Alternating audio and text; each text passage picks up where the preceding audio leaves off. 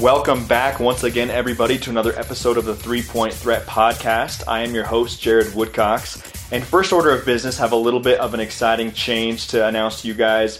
Purpleandblues.com, the website that I've been affiliated with for quite a while now, has recently changed to the jnotes.com. You know, it's going to be the same great content, just a new name, a new look. With the Jazz revamping, we wanted to revamp a little bit and kind of get a little more current with our name and with our logo. So we're really excited about that. So make sure you guys stay connected. We have a lot of great writers on there. Also, the podcast lives there on the jnotes.com. So make sure you check it out. Our new Twitter handle is just at the jnotes. So pretty simple there. Also, if you're not already doing it, make sure you're following the brand new 3-Point Threat Twitter. That handle is at 3P Threat Podcast. And, a lot of great content on all of those, and hope you guys will stay up to date with it. For the show today, my JNotes colleague, Ryan Aston, is going to be joining me over the phone for all 3 points. So excited to have him back on the show once again.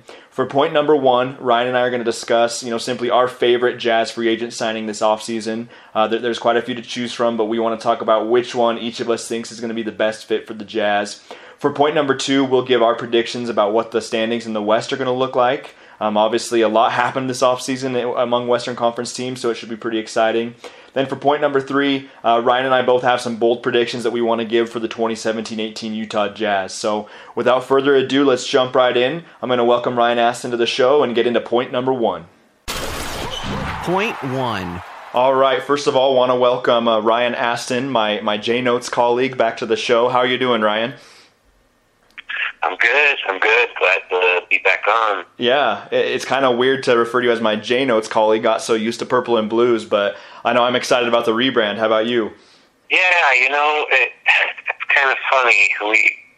We kind of established ourselves with Purple and Blues, and it's a little scary, but I'm excited about it. I dig it. I think people will like it. Yeah, I agree. I think people will catch on, and the new logo's cool. So, I said in the intro, make sure everyone is following the JNotes on Twitter and checking out the jnotes.com. So we'll be excited for that.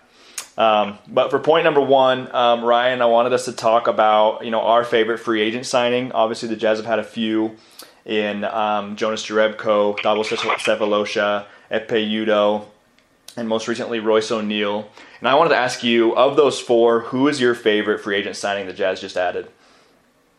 Well, I like them all. I mean, I think if you're like a hardcore hoops junkie, like these are guys that are sneaky good players that guys like us would appreciate. But among those, for me, it's Jonas Jerebko. Okay. Awesome. How come? What you thinking there? Well, I've been a big fan of his since his rookie year. I mean, that was kind of a weird period for Detroit. Like, they were just kind of coming off the Chauncey Billups, like, those teams. Prince and Rick Hamilton were still there, but that was actually the summer that Joe Dumars signed Ben Gordon and Charlie Villanueva, and we all know how that turned out. Yep.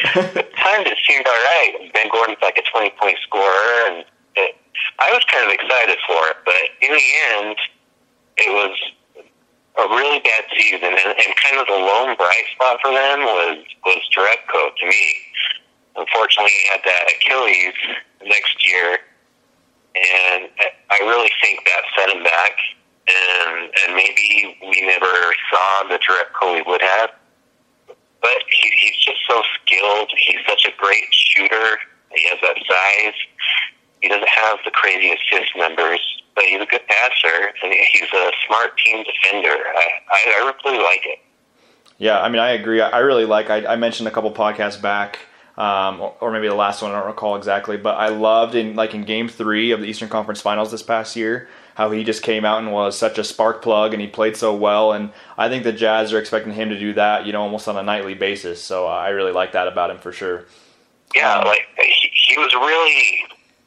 I mean, that's the number 1 seed in the East, and he's playing, 15, 18 minutes a night. That's an important part of a really good team, and I don't think his skills were even fully utilized with Boston. So I'm hoping he can actually get a little better. Yeah, I agree. And you know, I like Drebko. Kind of a side note thing that I like about him too, and I'm sure you do too, was the whole, you know, the fact that he likes the Jazz. He talked about how he was a big fan of Andre Karolinko, how he had a Karl Malone jersey. I love all that as well as kind of a bonus. But for me, I guess from an on-court perspective, I'd say my favorite free agent signing was Thabo Sefolosha. I just love how he's such a gritty defender, and I feel like he brings a lot of attitude and toughness that the Jazz didn't necessarily have last year. I feel like once Trevor Booker left, there was kind of a lack of that edge. I mean, Rudy Gobert had it to an extent, but I think it's nice to have someone that's a little more grizzled, a little more experienced in there. I think Sefolosha will bring that. And then from like a mentor viewpoint, I think he's going to be kind of this year's Joe Johnson as far as the new vet that comes in, and he's going to kind of have that role, but more in a defensive standpoint, if you know what I mean. Yeah, I totally agree. And really, like, he's never been known as this high-level scorer. Like, he's really good, like, off-ball and working off screen. But I think, what was it, with OKC, he had those 2 years where he was kind of hovering around 40% from three. Yeah, exactly. And I think it was David Locke that sort of looked through the numbers while he was with the Hawks and found that away from Phillips Arena, he kind of maintained that level from three. And I'm hoping in the Jazz offensive system, I mean, I don't think he's going to go out there and score a ton of points, but I think maybe he's a better three-point shooter than he's shown in the last few years. Yeah, I mean, if we can count on him for even, 1 to 2, hopefully 2 threes a game, that's going to be huge. That's going to be just what we need, and then the defense is going to be there. We know that. Absolutely. Yeah, and one thing I like too, I don't know if you saw, in the introductory press conference, I loved when he was talking about how he used to hate playing in Utah and how he's excited now about how those same fans are going to be cheering for him. So I think that's going to be cool, just the fact that he knows how tough it is to play there, and now he's going to have that helping him instead of hurting him. So I love that. And I think all these guys really that they've brought in, they're going against the grain for sure, but I really like what they're doing. Yeah, for sure. So, even the other guys we didn't mention, I think are great pickups, but I would agree that, Jonas was probably if Sefolosha is my favorite 1A, then Drebko is kind of my 1B, excited about both of them. So glad to hear that we have some similar thoughts on those guys. So with that being said, let's go ahead and move on to point number 2, where we chat about our view of the upcoming Western Conference standings. Point 2. So obviously it's pretty early. There's a lot that could still happen this offseason. But as far as all the Western Conference teams stand right now, for point number 2, Ryan and I wanted to kind of give our predictions or our thoughts for what the Western Conference standings are going to look like next year. So, Ryan, I thought we'd kind of go down the list 1 through 15 and just kind of talk about who we have in a similar spot, who we have different, and really talk about how we think the landscape in the West is going to look next year. So I'll be surprised if we're different at number 1, but obviously at number 1 I have the Warriors. How about you? Yeah. I mean, the Warriors. Yep, there's really no disputing it. And quite honestly, I think they honestly got better. I mean, they had Nick Young, they had Caspi, they had Jordan Bell, who looks like a steal of a rookie. I don't know. I just don't see anybody passing them this year unless there's 3 major injuries. But I just don't see it happening. I actually really dug the Caspi signing. Like, he's not like the star guy, but he does so much well, and he's like a willing defender. And I don't know.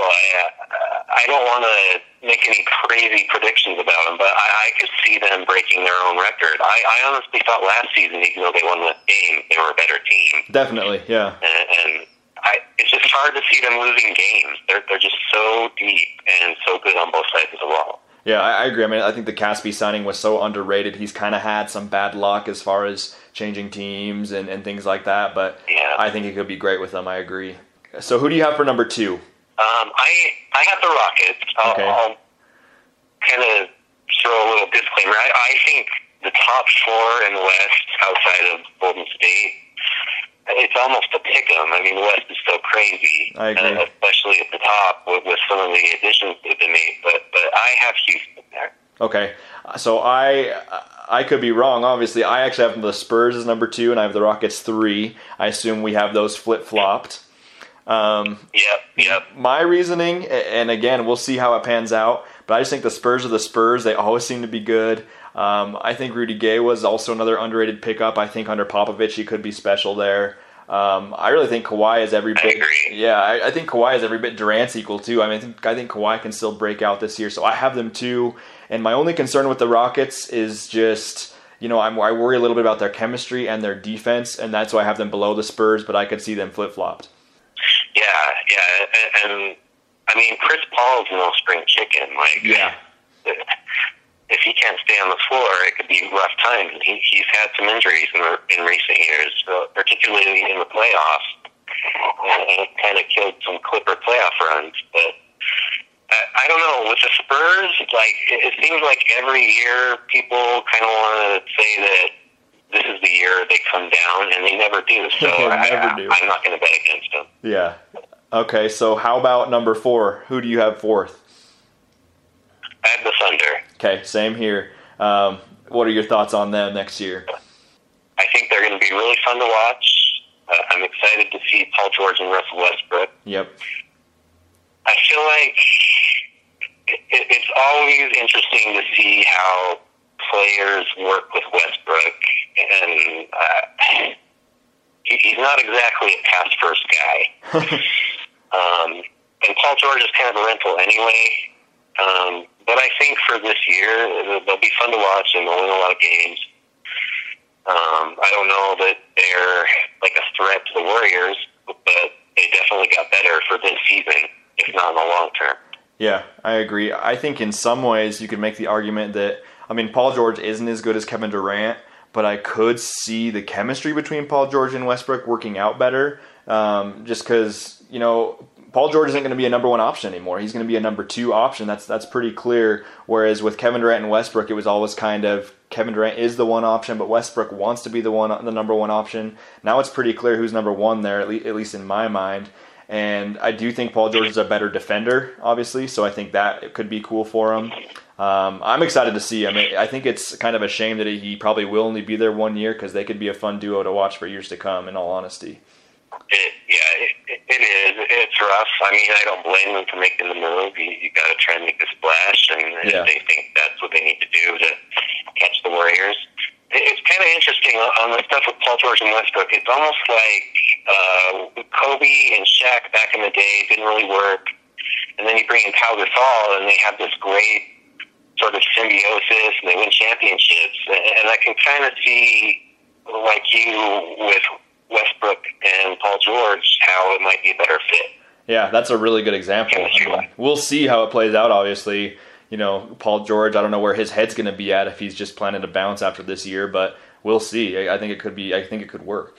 So I know for me, 1 through 4 was pretty easy, but 5 through 10 in the West I feel like it's so interchangeable. I feel like my 5 could be the 10 and my 10 could be the 5 and vice versa. So let's just jump right in. Who do you have let's just go 5, 6, and 7. Who do you have 5, 6, and 7 right now?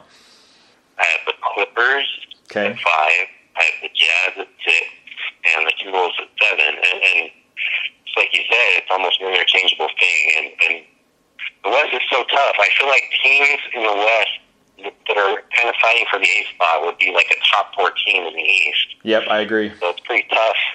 Yeah, my 5 is probably very much out on a limb, but I got through my top 4 and was looking at 5, and I was just like, man, I don't know who to put 5th. 5th was really hard for me. I actually put the Blazers there, which could be totally off. I guess my thinking with that was, the Blazers went 17-6 in the last 2 months of last season. I think Nurkic was a great pickup. I have a ton of confidence in Terry Stotts. I think he's a great coach. And the one thing I look at with Portland... the one thing I look at with Portland is that the year after LaMarcus Aldridge left, a lot of people had them pinned as a lottery team, and they ended up being the 5th seed. True. And I really think last year was more of a surprise than the year before that. I still think they're a good team. I trust Stotts. Their defense scares me, so I could see them dropping because of that. I think they have some bad contracts, obviously, in Crabbe and Turner, but I have the Blazers 5th for those reasons that I mentioned. What are you thinking on the Clippers? Why do you have them so high? Or you can talk about the Blazers too, I guess. Well, with the Blazers, I think a lot of people kind of forget the fact that a year ago, people were higher on Nurkic than Nikola Jokic, you know, and he really had an effect on them when he went there. So as far as that goes, I could see him having that effect, and they still have Lillard and McCollum. That's a crazy backcourt. Like, I could see someone putting them in the playoffs. I had them out. I had them about 10. But not due really to anything on their side, just more because the West is so tough. Yeah. With the Clippers, the tough thing about the Clippers is Blake Griffin has had injury problems his whole career. Danilo Gallinari has also had those problems. If those guys are on the floor and healthy, I love their team, but who knows if that's going to be the case. Yeah, that's a good point. I mentioned it from the get-go that 5 through 10 was all pretty interchangeable. It's kind of funny because I have Blazers 5, you have Clippers 5, and then I have Clippers 10, and you just said you have Blazers 10. So there you go. That's how hard 5 through 10 is going to be to predict.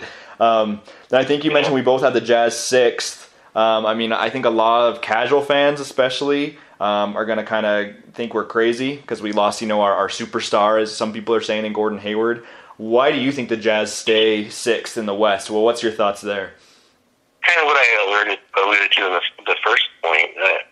They're going against the NBA grain with this crazy, defensive team. But I kind of like it, and I'm curious to see how it plays out. Teams that are elite, top 3 defensively, those are good teams. I agree. And I think they're going to have some problems scoring, but we haven't seen Ricky Rubio in Quinn Snyder's system, and maybe Rodney Hood makes another step, or who knows what Donovan Mitchell's going to do. I'm just kind of excited to see it all play out, and I think they're going to be better than a lot of people are saying. Yeah, I'm with you 100%. And one thing I will say, obviously losing Hayward hurt us. There's no denying that. That's obvious. But I think there's a lot of people out there that haven't paid a ton of attention to his career, that especially Boston fans, that think that he's going to be like the second coming of Larry Bird for them. And I think they need to cool the Jets a little bit because he's a great player, but he's really only proven himself for 1 year. And I think the Jazz, they're so used to a next man up type mentality. I know that's kind of cliche around the league, but the Jazz really had to do it last year because of all the injuries. That I think they're going to be okay. I believe in Quinn Snyder. I believe in Rudy Gobert. You could argue our bench has gotten even better, just so much depth on it. And then to your point, Ryan, really it depends a lot on guys like Favors, Hood, Exum, Rubio, Mitchell. They all have to step up. We have to see kind of an improvement like we saw from Gobert and Ingles and Hayward last year. We got to see that with all these guys too. The one thing I would say kind of as a caveat is they don't have the margin of error that they had last season. If they're injured again, then they will be bad. But there's just no way of knowing how that's going to play out. I think they're due for some health, but we'll see what happens. Yeah, they have to stay healthy. That's a must. I agree. Then did you have the Timberwolves 7th, you said? I did, and I think they're awesome. They got Butler, they've made moves. They have Towns and Wiggins there. I think in the years ahead, they're going to be up there challenging the Warriors. But you have to remember, they won 31 games last week. There aren't a lot of teams that have pulled off these crazy, 25-game turnarounds. I think maybe the Celtics did something close when they brought in Garnett and Ray Allen. But I think people need to pump the brakes a little bit on them. Yeah, I'm with you 100%. I have the Wolves 7th, and it's almost like you read my notes on them. I pretty much had the exact same thing to say. To your point, they were 13th in the West last year. And you look at the Jazz, for example, and it took them 4 years to go from when they were dead last in the West, 15th, all the way up to 5. They went 15th, then 11th, then 9th, then finally 5th. And granted, the Wolves might do that a little faster because they did add some great pieces like Butler and Teague and Crawford and Gibson. But I can't see them taking as big of a leap as some people are saying. I think they're still going to struggle. I think spacing is going to be an issue for them. I feel more confident about the Timberwolves being a playoff team than even some of the guys I put ahead of them. So I think they'll make the playoffs, but I don't think they'll be that high of a seed if they do. Yeah, that's a good point too. They maybe have a little bit of wiggle room that some of the other teams don't. But it's like you said, you can almost mix and match these teams anyway from 5 to 10. But I think they'll be there. I think they'll be a playoff team. Yeah. All right, so we already talked about our pick for 10th. Let's just do, who do you have for 8, 9, and 10? But the Nuggets sneaking in at 8, the Pelicans 9th, and then with 10, I have the Blazers and the Grizzlies. Kind of, I flip flopped them. Yeah. Several times. It just gets so tough from there. That's for sure. But let's talk about the Nuggets real fast. I have them 8th as well. I thought the Millsap signing was really good. I love Jokic. I just have some concerns about them being as good as some people are saying, mostly because of their lack of defense, their lack of depth, and I'm not sold on their guards, quite frankly, in my case. Yeah, Nicky, I liked him when he was drafted, but he's not. There are a lot of things about him that kind of fly in the face of what the modern NBA point guard should be. He's not like a super efficient player. He's not this amazing three-point shooter.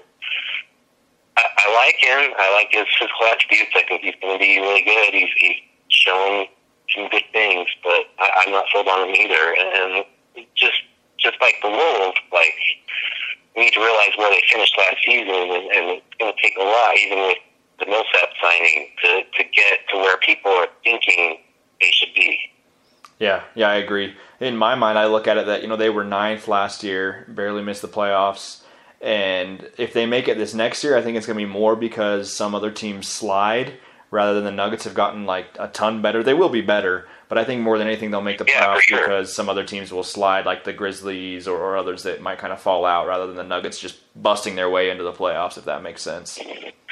Well, and if the other teams in the West had stood pat and nothing had changed from last season, I'd probably have Denver a lot higher. Yeah. And it's just a tough conference. That's a great point. So then 9, this one kind of surprised me, Ryan. You have the Pelicans up at 9. Yeah.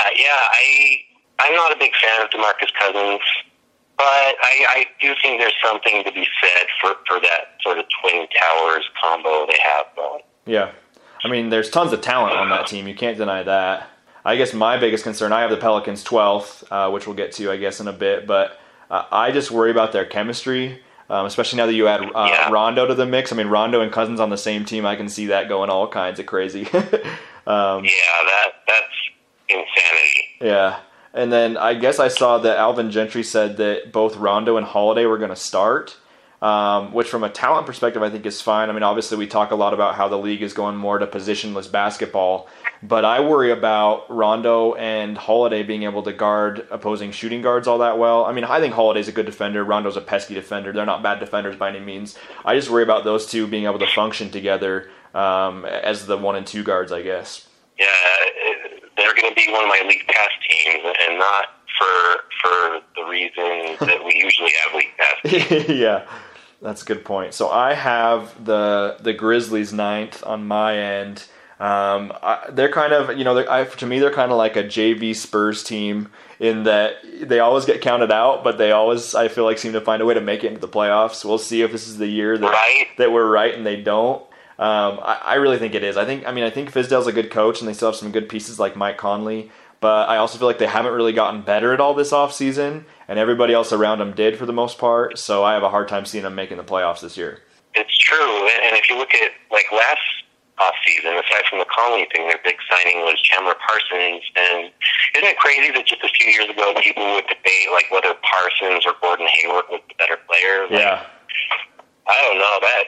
He's been pretty banged up and not been able to do much of anything for them, and he's starting to creep up on 30, and that's just a bad contract at this point. Yeah, that's a great point. He was good in Houston, really for that 1 year where he really kind of broke out, but that was really it, I thought. Yeah, and then I know Tony Allen and Zach Randolph are older, and same with Vince Carter, but I think when you lose those three guys, you lose a little bit of your identity and a little bit of your leadership in the locker room, and I think that's going to have a bigger impact than people think.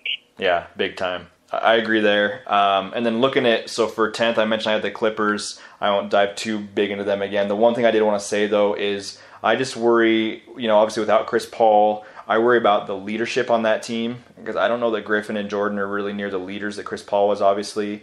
And they lost some depth and experience in Crawford and Redick.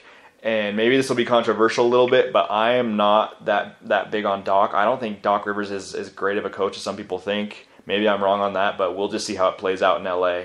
I know you have him 5th, and I have him 10th, so we'll see where they land. I tend to agree on Rivers. Like, I think he's a great manager of personality, and when he had those stars with the Celtics, he was kind of able to put out some fires with like Ray Allen and Rondo, and you know, just all the egos in the locker room. But when he was like coach of the Magic, like, he was sort of perpetually on the hot seat, and since coming to LA, like, he's never really taken them to the next level. I mean, they've almost not advanced the Vinny Del Negro days.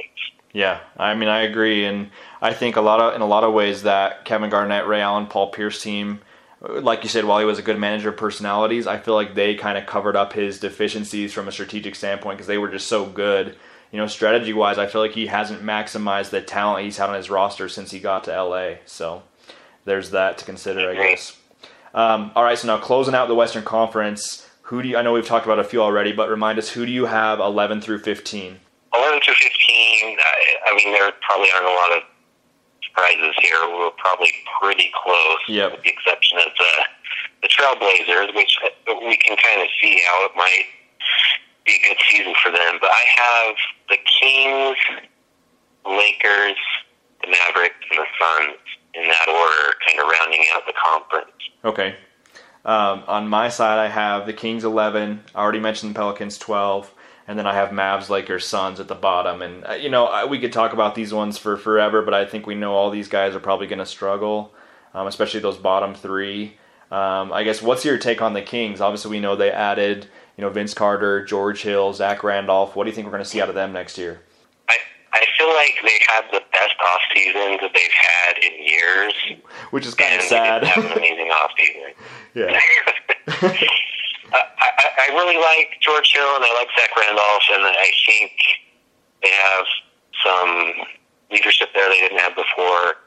That ownership group and their front office is just sort of perpetually maligned. It's sort of them and maybe Sarver over with the Suns and the Knicks over in the Eastern Conference. They're just like the laughingstock of the league in a way. Yep. Yeah, I agree. I mean, I think they'll be a little better next year, but I mean, I should say a little better than they were post-Boogie trade, but I still don't think they're going to be anything to write home about, obviously. How about the Mavs? I feel like they've kind of taken a weird dip lately. What do you think of them? Rick Carlisle's probably my favorite NBA coach. Yeah, he's good. But at a certain point, you need talent to really get where you want to go. And he'll maximize the talent that he has. And I really like the Dennis Smith draft pick, but it's probably going to take some time on him. And if that's the case, their best player is Harrison Barnes, and that's not, no disrespect to Harrison Barnes, but that's not really a recipe for success. Yeah, I definitely agree. I mean, I feel like they have some smart players, and obviously one of the best and smartest coaches in the league in my mind, but like you said, just not enough talent to really scare anybody this year. Then there's our defending NBA Summer League champion Lakers, who Lonzo Ball is going to lead into the playoffs, right? What do you have them looking like? LeVar has already called his shot, so it's as good as done, I think. It's as good as a done deal, right? I think they have some good young pieces, but not nearly enough to get through the crazy Western Conference. Yeah, I like what they're doing. I think for all the naysayers out there when they kind of made Magic the man, he and Rob Pelinka have done, I think, a pretty good job of bringing in some good young pieces. Kuzma had an awesome summer league. Ball had an awesome summer league. I like the guys they have. It's just they're years away. Yep. I mean, I could see the Lakers, especially, if they do get Paul George. There's whispers of LeBron James. I mean, they could get good really fast. But as far as with their young core they have now, they're still, 3 or 4 years away with that young core, unless they get some big-time free agents for sure. If you had to put a number on it, what would you say the odds are that Paul George ends up with the Lakers after this year? From everything I've seen and heard, I'm going to say I'm going to say upwards of 80%. I'm going to say 80-90% that he's going to join the Lakers next year. Go ahead. I tend to agree. And if that happens, that'll obviously change the trajectory. But yeah. I don't know. I think I've talked to some Lakers fans, and I think they need to slow their roll a little bit. Yeah, and I mean, I think too that Paul George has kind of played the media in OKC a little bit, and he's been like, well, if we do good this year and we challenge the Warriors, I'm open to coming back. And I mean, he's had the same things to Indiana. 2 days before the whole thing broke out that he was going to go to the Lakers, he told them that he wanted to be a Pacer and he wanted to stay there. Talked about that a little bit in my last show. True. And I don't see him staying there really. So yeah, I think you're right on that. Closing out the Western Conference, do you have the Suns 15th? That's where I have them. Yeah, and kind of along the same lines as the Lakers. Like, I like their young guys. I like Chris. I like Bender. I like Jackson. But young guys don't win, and they've made questionable moves in the past. The year they brought Tyson Chandler in, I feel like they could have really started this rebuild off better and earlier than they did. But as they stand now, I like their guys. It's just going to take time. I love Earl Watson. You got Memo down there with the bigs, but they're just not there yet. Yeah, I agree, and I could have some Suns fans will probably hate on me for saying this, but if Devin Booker is your best player, you're in a little bit of trouble. I just not quite sold on him. I mean, he's a great shooter, he's a great scorer, but he's not a guy that I feel like can be your best player if you're going to be really successful. He has a long way to go on defense and things like that. So I think, it's going to be a long year again for the Suns, and we'll see what they can become down the road, I guess. Yeah, I agree. But on that team, I mean, it makes sense that he's your go-to guy. But I think on a playoff team, you don't want Devin Booker being your scorer. Yep, I agree. So, okay, well, there you go, guys. There's our look at 1 through 15 in the West. Obviously, it's going to be a bloodbath. A lot of teams that are really close to one another. Let's move on now to point 3, where Ryan and I will give some of our bold predictions for the upcoming Utah Jazz season. Point 3. All right, now wrapping up with point number 3, Ryan and I decided it'd be fun to take a look at the upcoming season and give a couple of our bold predictions of what we think the Jazz could accomplish next year. And the first one I wanted to bring up, Ryan, was I think Ricky Rubio is going to have a great year in Utah. I think he's really going to revitalize his career, kind of revamp it and come out and surprise some people this year. Kind of like George Hill did last year, where he put some of the best numbers he had of his career. I think Rubio is going to do that this year. Yeah, what was it, the month of April, I think, or was it March?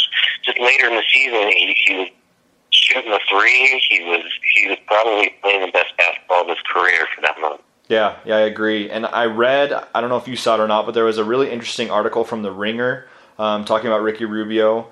And kind of the main theme of it was it brought up at the end that, really maybe what Rubio needs is for a team to start believing in him again, because he had a ton of hype when he first came into the league and he was kind of unhealthy. And I think that the Jazz are going to help him get that confidence back. I mean, obviously they're going to believe in him. Dennis Lindsey is high on him. And as his confidence goes up, I really think he's going to have a breakout year. So that's my kind of first prediction. Yeah, and with Snyder's offense, I think it fits him like a glove. That's totally true, though, what you're saying about his expectations. I mean, people were calling him the Spanish Pete Maravich. Yeah, so hopefully he gets that confidence up, and I have high hopes for him, too. So, all right, hit me with your first bold prediction for next year. So, I'm going to go out on a limb and say by the end of the season, Donovan Mitchell is going to be in the starting five, sort of a la Darren Williams rookie year. Okay, I like it. What are your thoughts there? Well, a lot of the criticism that Jerry Sloan took with Darren Williams during his rookie year was just that he didn't play rookies and he really wanted to make him earn it.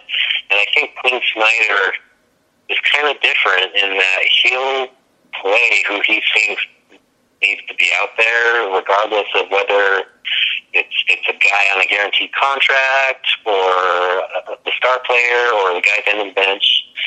The Jazz kind of have always espoused that, but I feel like Snyder, like you see it with Exum, he probably had a mandate to play Exum last season, but he would yank him if he didn't think he was putting out what he needed. Yeah. And I think Mitchell is going to be a guy that will force his way onto the floor, sort of on the opposite side of that coin. Okay. So do you think is Mitchell going to take Hood's spot at the 2, or is Hood going to slide to the 3, and then Ingles will come off the bench? Where do you see him fitting into the starting lineup if he does earn that spot by the end of the year? I would like to see Hood slide to the 3.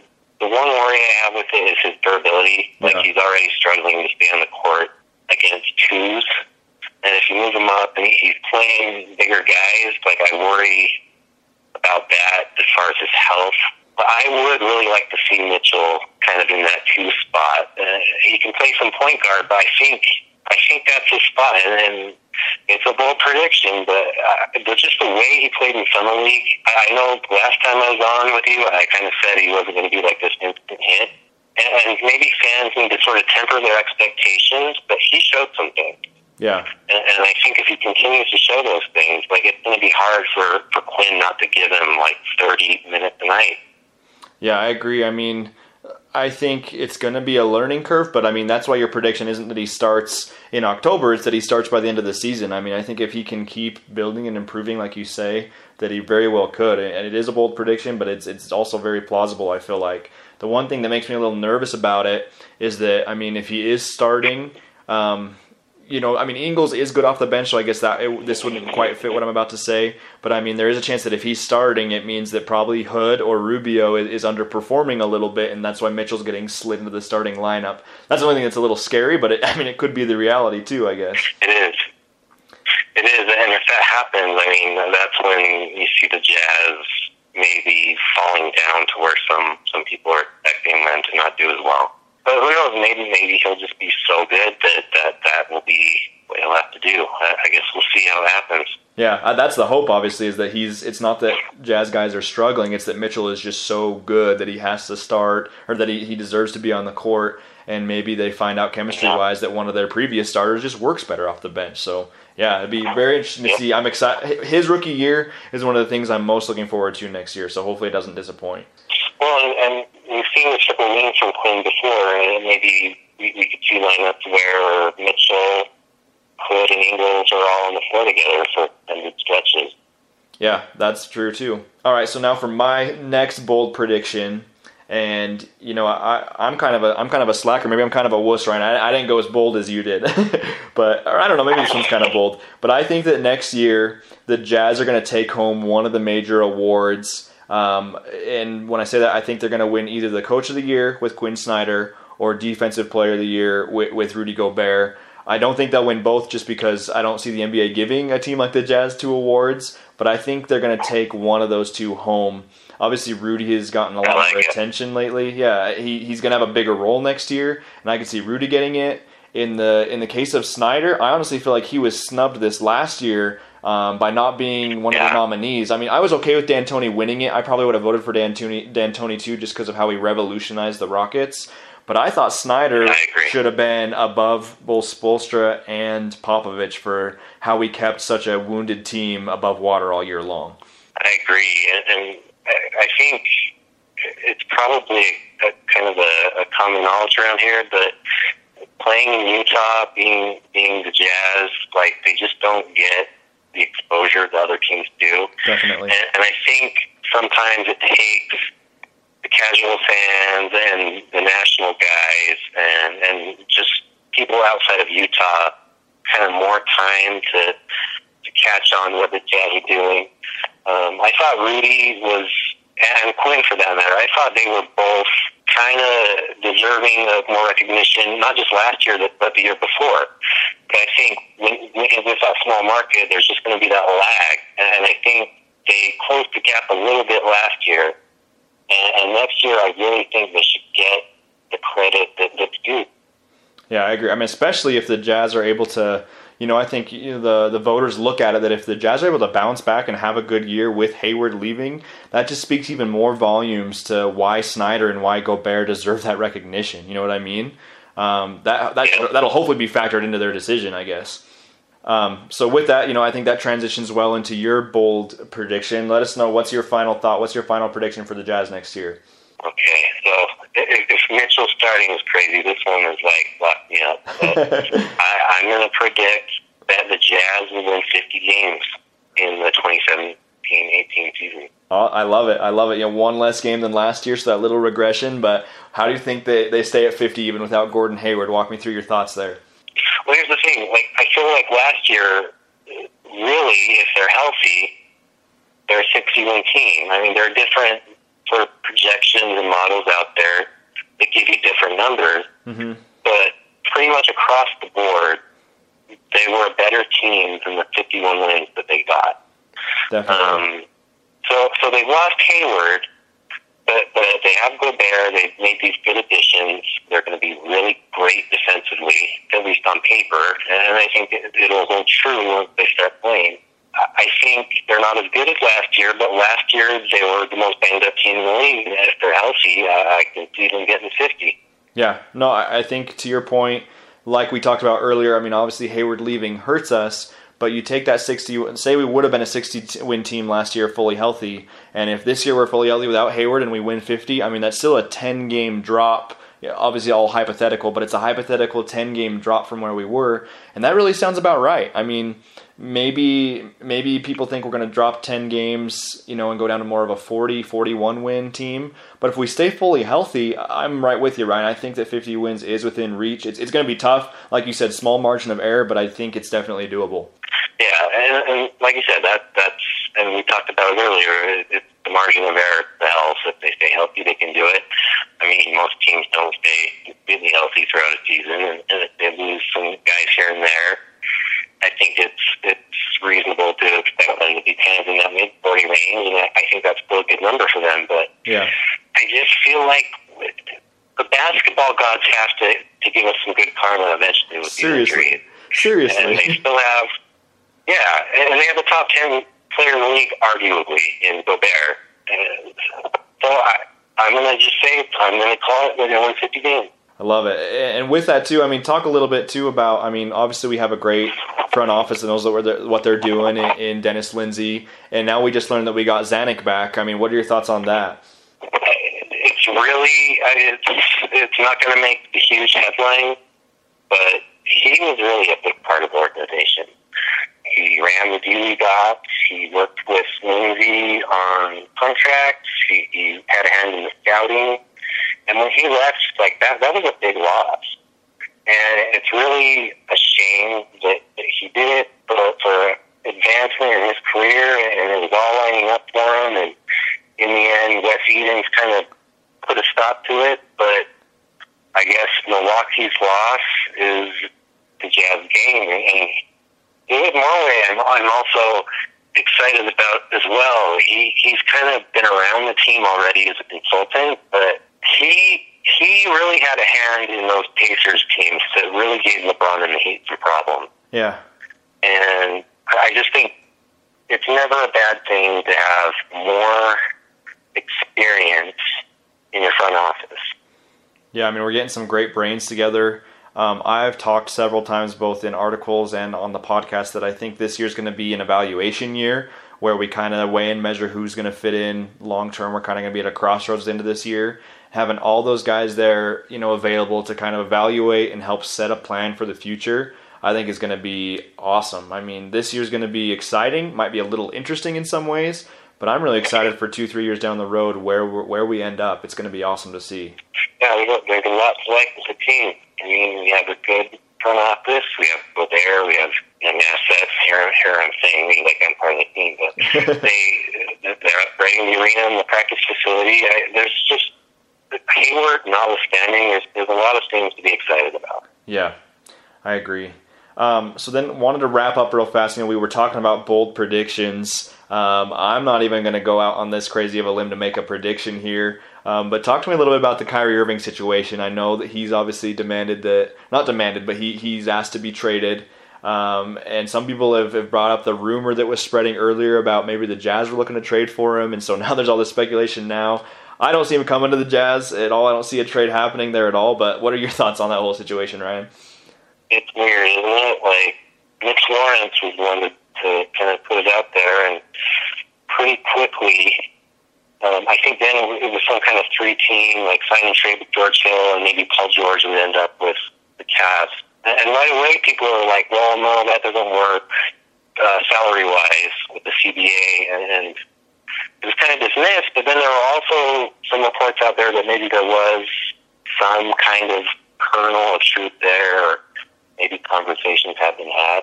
Yeah. But regardless, I feel like GMs are always talking. They're always talking about a lot of guys. That's their job. And even though the Kyrie to the Jazz stuff was out there, I just don't think it was ever going to be a realistic possibility, and I don't think it is now. Yep, I agree 100%. I don't think it ever really had any legs. I mean, did Dennis Lindsay talk with someone in the Cavs front office about Kyrie Irving? Did they explore it a tiny bit? Maybe. I mean, probably. There was some, reports that maybe something like that happened, but I don't think it ever was anything serious. I don't think it is. I mean, Kyrie has said his preferred teams. Obviously, the Cavs don't have to trade him to any of those teams. They can do whatever they want with him if they do trade him. But I just don't see it working out to where he ends up with the Jazz. I think other teams will probably have a better offer.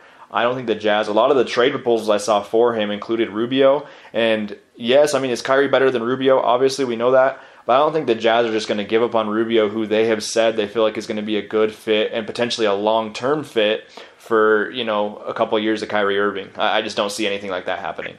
Wouldn't that be like a stone-cold move, though? Like, you trade for this guy, you make him fly from Spain to California for the Gordon Hayward meeting, and you're talking about, like, he's going to have this great impact on your team, and then you just trade him, like, a week later. Yeah. It would be pretty amazing if that happened, but just from a story standpoint, but... Yeah. I mean, the Jazz, honestly, like, if you're the Cavs, who do the Jazz have that you want? I mean, it's probably just Rudy Gobert, and you're not going to trade Rudy Gobert. No. Yeah, I mean, some people have mentioned, a package of Favors and Hood and Exum, kind of the same culprits we've heard all offseason and all at the trade deadline. I don't see it happening. I think the Jazz are going to stand pat pretty much from here on out. I mean, obviously it's worth a call to the Cavs to see, hey, what would it take? Maybe they do some exploring there. But I think they're going to kind of stand pat now and really just evaluate what they have and see what's going to be the best combination for the future. So that's just, it's come up, and I just don't see any legs to it at all. Yeah, I agree. I mean, and people have to remember, like, it takes two to tango, and in the case of an Irving trade, it might take three or four. And the Cavs' money situation is kind of crazy. So just to kind of match salary, like, that's hard to pull off.